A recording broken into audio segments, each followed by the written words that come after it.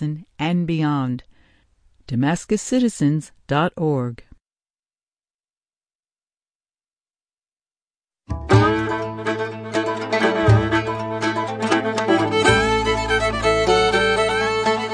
For Radio Catskill, this is Rosie Starr. Welcome to Farm and Country, locally produced radio about rural life in the Catskills and the Delaware River Valley. On today's show, Keith Hubbard's Star Talk highlights Cassiopeia, the mother of Andromeda. Jeffrey Rose from Wild Yarrow Farm in Cochecton, New York, offers guidance on mid-May preparation for our garden beds. Whetting our appetite for this year's Festival of the Founding Fish on May 20th, 2023, we'll hear remarks from last year's Shad Festival 2022 in Barryville and Narrowsburg, New York. All of that coming up on today's Farm and Country, but first, news headlines from NPR. Live from NPR News in Washington, I'm Nora Rahm. Texas National Guard members and Department of Public Safety troopers have set up barbed wire along the U.S. side of the Rio Grande in Brownsville, across from a migrant camp in Mexico. It's part of an effort to deter migrants from swinging across the river in an attempt to seek asylum after the policy known as Title 42 ended Thursday night. Texas Public Radio's Stefania Carpi reports. While most people were denied the chance to seek asylum when Title 42 was in place, there is a lot of confusion whether their odds are any better now that the restrictions are lifted. Raquel Garrido is 23 and from Venezuela. She says someone told her it was possible to cross to the U.S. without law enforcement patrolling. But she has her 10-month-old son with her and is hesitant. She said, I don't know whether to go through the river. It's not so much the river, it's the barbed wire. Governor Greg Abbott's controversial Operation Lone Star program uses the Texas National Guard to arrest migrants on state trespassing charges to deter them from crossing. I'm Stefania Corpi in Matamoros, Mexico. The last day of campaigning is underway in Turkey ahead of tomorrow's presidential election. The longtime leader, Recep Tayyip Erdogan, is facing what's being called the toughest challenge in his career. He spoke at a rally, heard here through an interpreter. On Sunday, you must protect the ballot box in order to protect the call to prayer, our flag, and the legacy of our martyrs. I call on the students, women, disabled people, and all citizens of this country. Things may go wrong at the ballot box, but the cost would be very heavy. The Islamist leader is trailing in the opinion polls. After 3 days of meetings in Japan, finance ministers from the 7 largest industrial nations agreed today to continue its support of Ukraine as it fights the Russian invasion, including sanctions against Russia. China says it will send a special diplomatic envoy to Kyiv next week to promote an end to Russia's war in Ukraine. But NPR's John Ruwich reports Western countries are skeptical of China acting as a neutral peace broker. The Chinese government's special representative on Eurasian affairs is a longtime diplomat named Li Hui. He's been in the role since 2019 after spending a decade as ambassador to Russia. On Monday, Li heads to Ukraine, Poland, France, Germany, and Russia, according to the foreign ministry. A ministry spokesman says the purpose is to communicate with all parties on a political solution to the Ukrainian crisis. Chinese officials say Beijing wants to see an end to the war, but China's relationship with Russia has deepened over the past year, and it's refused to criticize Moscow for the invasion. U.S. officials have even said they think the Chinese government has considered sending arms to Russia to support the war effort, a claim Beijing denies. John Ruwich, NPR News, Shanghai. This is NPR News from Washington.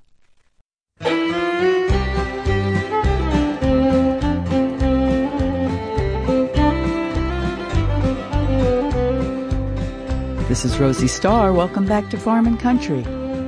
Coming up on today's show, Jeffrey Rose from Wild Yarrow Farm in Cochecton, New York, offers us guidance on mid-May preparation for our garden beds.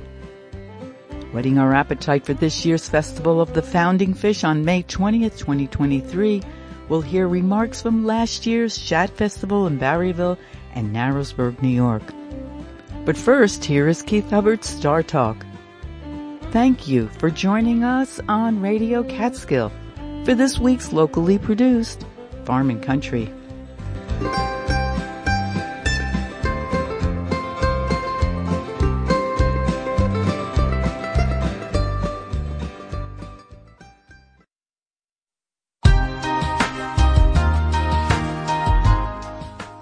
Farm and Country. I'm Keith Hubbard, and this is Star Talk. In honor of Mother's Day tomorrow, let us talk about the one mother that is in the night sky.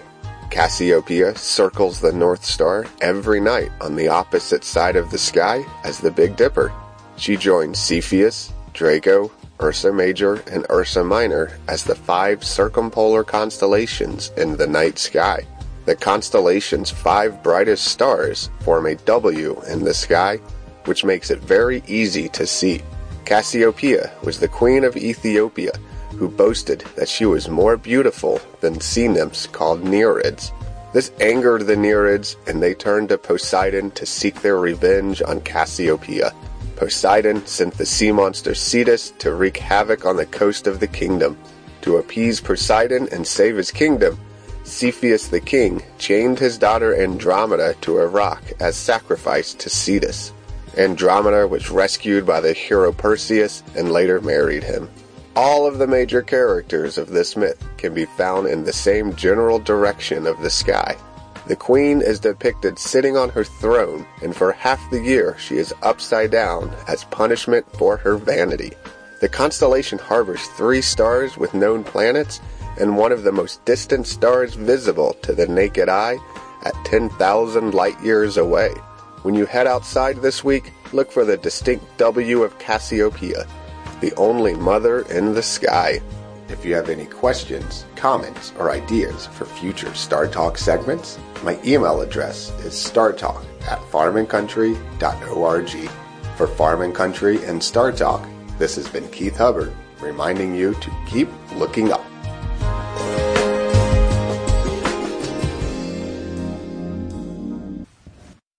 For Radio Catskill, this is Rosie Starr in Cochecton, New York.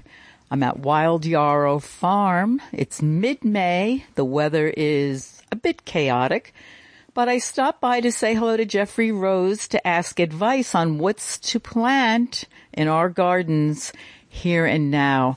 He keeps a greenhouse full of some very unusual varieties of heirloom and open pollinated vegetables, and he practices organic principles. Jeffrey, say hello to our audience and tell us what to do now. Hi, Rosie. Thank you so much for coming by today. One of the things about gardening is understanding time. Understanding each plant knows its own time. It knows when to flourish. The dividing line really is when our last frost is. There are certain things that you can plant before, and there's things you can plant after.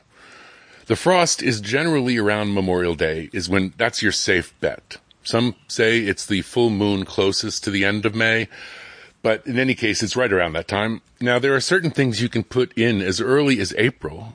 Poppies, in particular, really flourish if you put them in early April. I've had snow fall on them, and they've still really come through. They seem to like the cold, and they don't like to be transplanted, so moving them early is a good idea. There are also snapdragons can also take the cold. You can get a head start by putting them in. For vegetables, we're really talking about the alliums. By that I mean the onions. Both onions, leeks, shallots, chives, they can all also go in earlier, before the last frost. Lettuce, kale, collard greens, they can also go in. And spinach does better in the cold. You don't want to plant it after the frost because it'll bolt. By bolting, that's when it sends up flowers. And lettuce also, when it gets warmer, the lettuce bolts and sends up flowers, and it becomes bitter. You mentioned that we have a lot of varieties. One of the more interesting varieties of lettuce that I have this year is called Celtis with a C. It's also called a stem lettuce. And when it bolts, it sends up a fat stalk that you can then steam, and it has a flavor like asparagus. So it adds a little extra. You can be eating the lettuce greens beforehand, and then once it bolts, you can then cook the stem. Another thing that you should do now, before it's time to put in your tomatoes and peppers and eggplants after the frost, get into the garden and do some of the cleanup that we all inevitably don't get to in the fall. I'm guilty of it myself. There's patches of the garden you think, I'll get to it.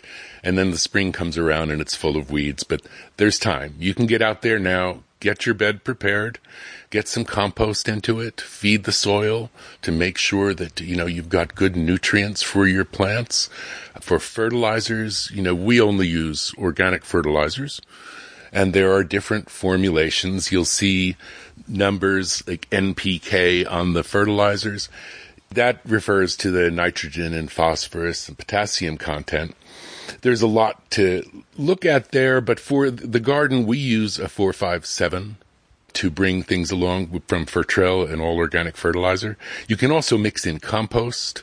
It's a good idea to every year to cut in some fresh compost, either compost you've made yourself or bagged compost. They sell wonderful bagged composts that are fully organic, and you can dump a few bags into your bed and stir it up, and you'll be ready to go with your tomatoes and peppers. Thank you so much for this advice. And I have to say, I've been following what you say. I am impressed with how my upright rosemary is growing right now. And also the strawberries. I bought Italian alpine strawberries. They're fun. They're another thing that can go in right now. Since they grow alpine, they can take the cold and they can take the shade too. Our strawberry patch, they're already about a foot across each plant this year.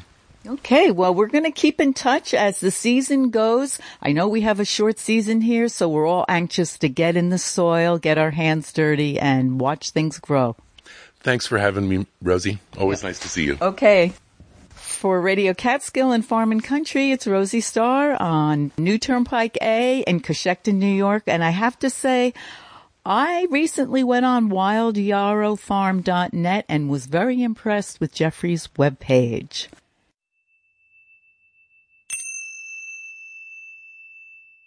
Some events are worth repeating. In my opinion, the Festival of the Founding Fish is one of them. In mid-May of 2022, opening day of the Barryville Farmers Market shared the spotlight with shadfish. It was a hot, sunny day, and the event was well attended.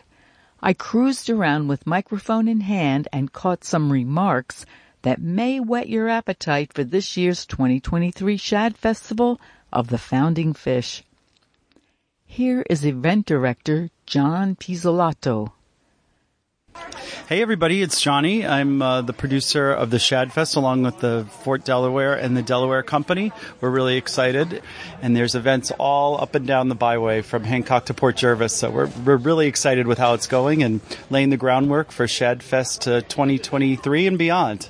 The Delaware Company is obviously dedicated to the history of the area, the history of the shad run, all the wonderful historical notes that come along with shad, and all the wonderful things that make our region great.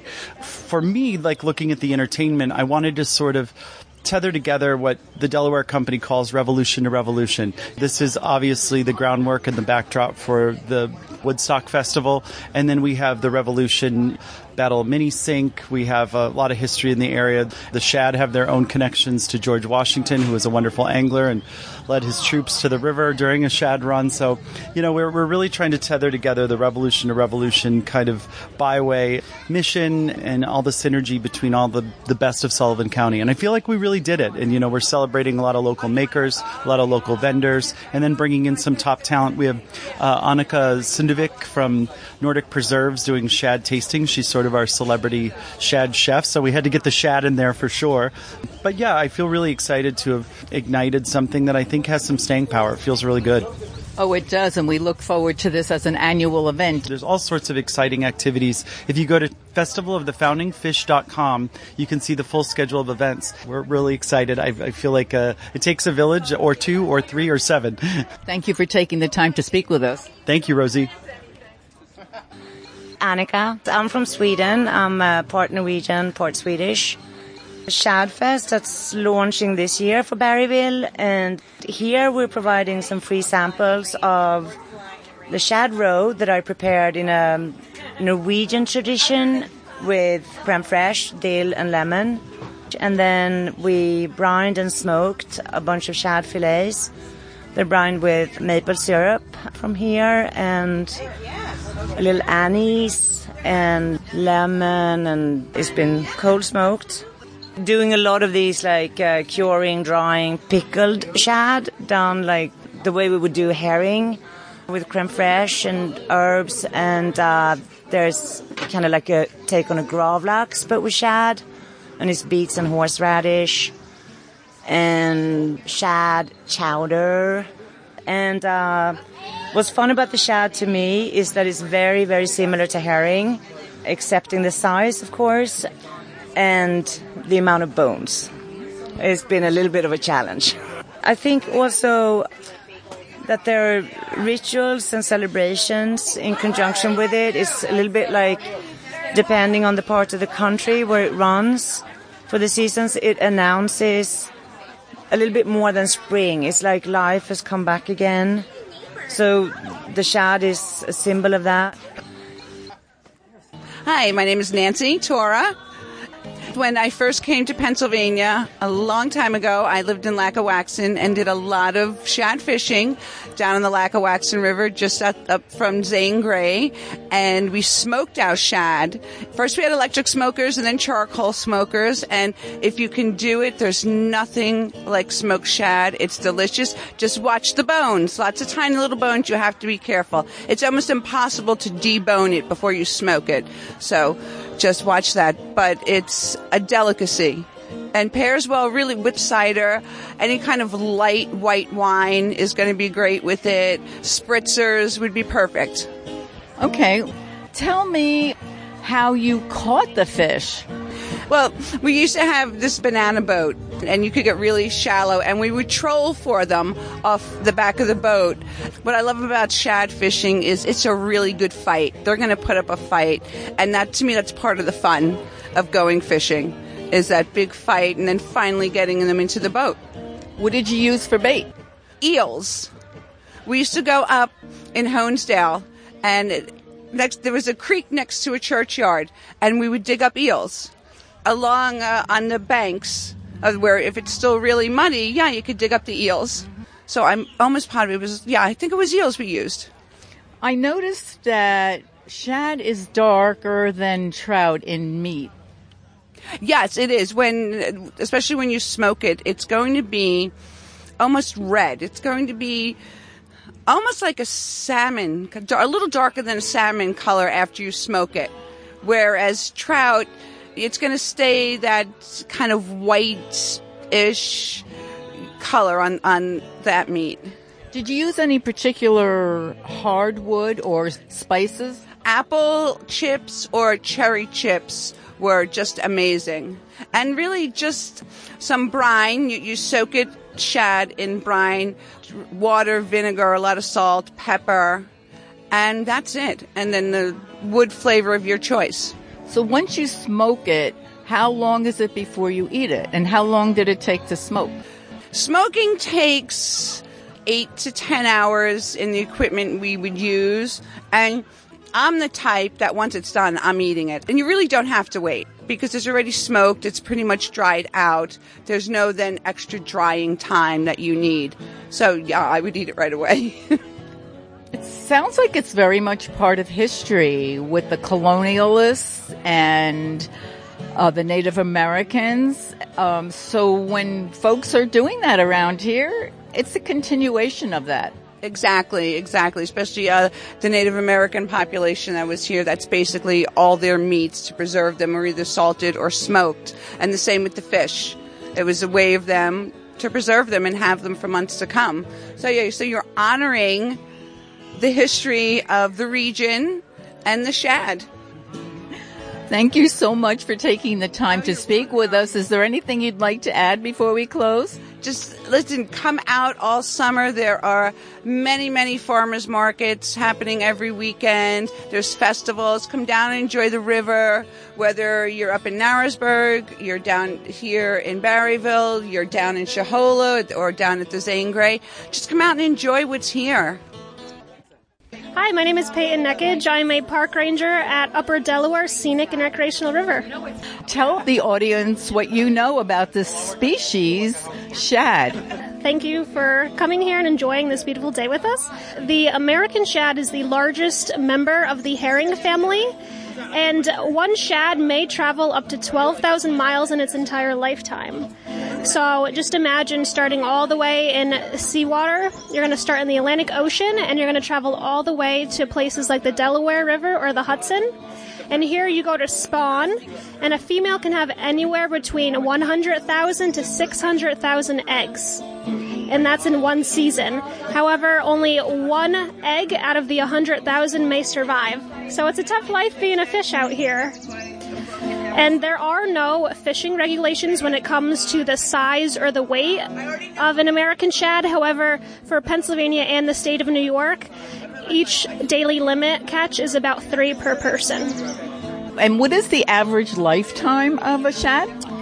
Females, it's a little less. It's about 3 to 4, where males, it's 5 to 6 years. Okay. And what is the weight size by the time folks catch them? On average, at least in the Delaware River, it can be about 12 inches to 24 inches, and anywhere from 2 pounds to 6 pounds. Have you seen any difference lately in the population of shad in the Delaware River? Slowly but surely, the numbers are rising. However, they are still kind of on a decline due to water pollution, predation by the bald eagles. They love to eat a lot of shad. In general, with all these storms coming down, it's making it very difficult for the fish to spawn and migrate this way, along with dams that are further up north. So it's kind of a mixed blessing that the eagle population has increased, and it has an effect on the shad population. Yes, exactly. As we all know, in the 70s, DDT was a big issue. However, with the help of the American shad, a lot of nesting pairs are having more and more offspring, and they are actually increasing in population, which is great for us on the Delaware River. Yes, it is. Does the water temperature affect shad? It does, yes. Usually once the water hits about 50 degrees Fahrenheit, that's when the American shad, internally, they know to start migrating up to the Delaware River. And besides the internal clock with the temperature, they know how to do it based on daylight. So once more daylight is out, they know they have to come migrate, and they will start to spawn in shallow pools, release their eggs, and just knowing that it's dark time, it's time to start spawning. Before we close, is there anything else you'd like to add? Maybe look up in the sky, you'll see some eagles, and take a look in the water, and you'll see the American shad run.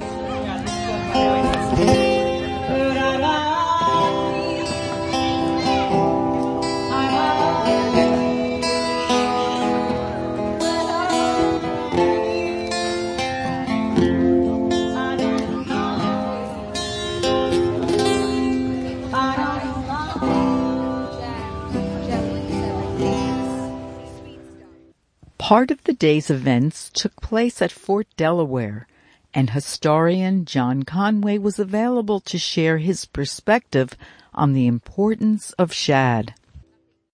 My name is John Conway. I'm the Sullivan County historian. I'm also the president of the Delaware Company. This is the inaugural Festival of the Founding Fish. A lot of people have no idea how important shad is and was. And of course, being the historian, the attraction for me is the historical hook, if you will. Shad for centuries has played an important part. The colonial settler depended upon that shad run to live, really.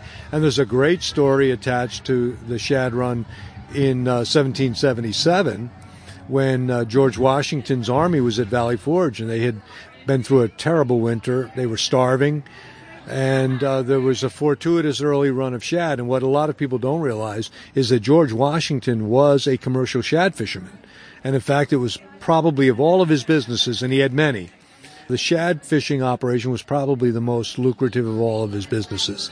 So he knew that when this shad run started, that it could be the potential savior for his army. And so he sent General Sullivan, for which our county is named, out into the Schuylkill where Valley Forge was located, and he and a few men thrashed around with their horses and drove the shad into these quickly built nets, and they feasted on shad, and that really kind of saved their life. So in a way, things could have ended very differently except for that shad run. And again, the colonial settlers in general learned to smoke and salt the shad so it would be preserved through the winter, and when hunting was scarce, they lived on the shad. So it has a huge historical component, as well as the fact that commercial shad fishing on the Delaware was big for many, many years. Shad runs became less as the years went by, but they're making a bit of a comeback now. And the Delaware is an incredibly important river for shad because it's not dammed. So many of the rivers that shad used to populate are dammed. So the shad population, it's kind of a catch-22. Because they couldn't get up those rivers, the shad population would drop because that's how they spawn. So the fewer shad just fed on itself. So they're making a comeback now. Some of the dams have been taken out in certain rivers, and we're beginning to see the shad population increase a little bit. So, but you're right. People are not aware of shad. Getting back to the history of it all, the Native Americans were shad fishermen also, and they taught the colonials how to use other parts of the shad. Like the natives would use the bones and, shad, if you've ever eaten shad, a lot of bones in there. They would use them for needles or other things, and they would use shad for fertilizer.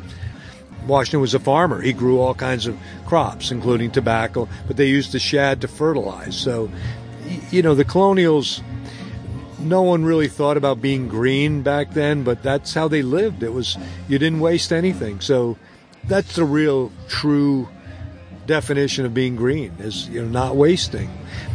The Lenape were not recycling cans or anything, but they knew how to live with very low impact on the land because they believed that the land was something they were borrowing from their descendants.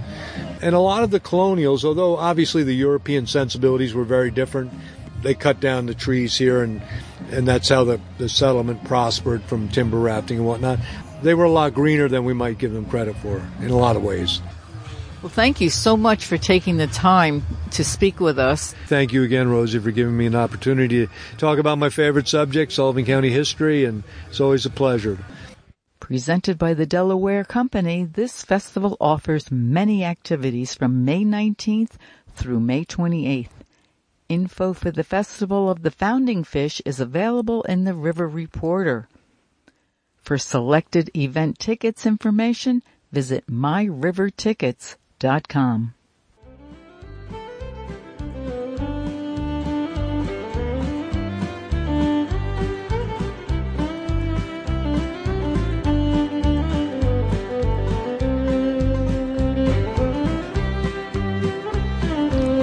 We hope that you enjoyed our show this week with production by Radio Catskill volunteer Keith Hubbard.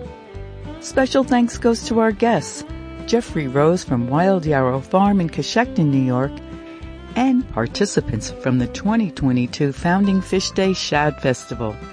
Organizer-Director Johnny Pizzolata and presenter-historian John Conway, Chef Annika Sundevic, local enthusiast Nancy Tora, and National Park Service Peyton Neckage. This has been your host, Rosie Starr. Thanks for listening local to Farm and Country and supporting Radio Catskill, public radio for the Catskills and Northeast Pennsylvania. Listen on air at 90.5 FM on your phone or smart speaker, or online at WJFFradio.org.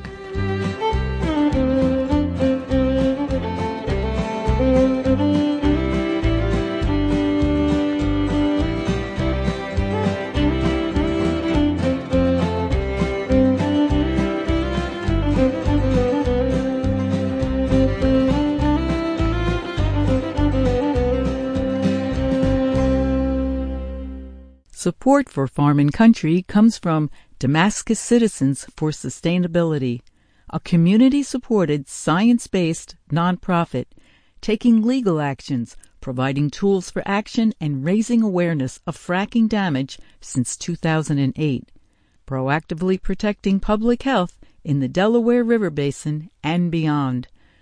DamascusCitizens.org.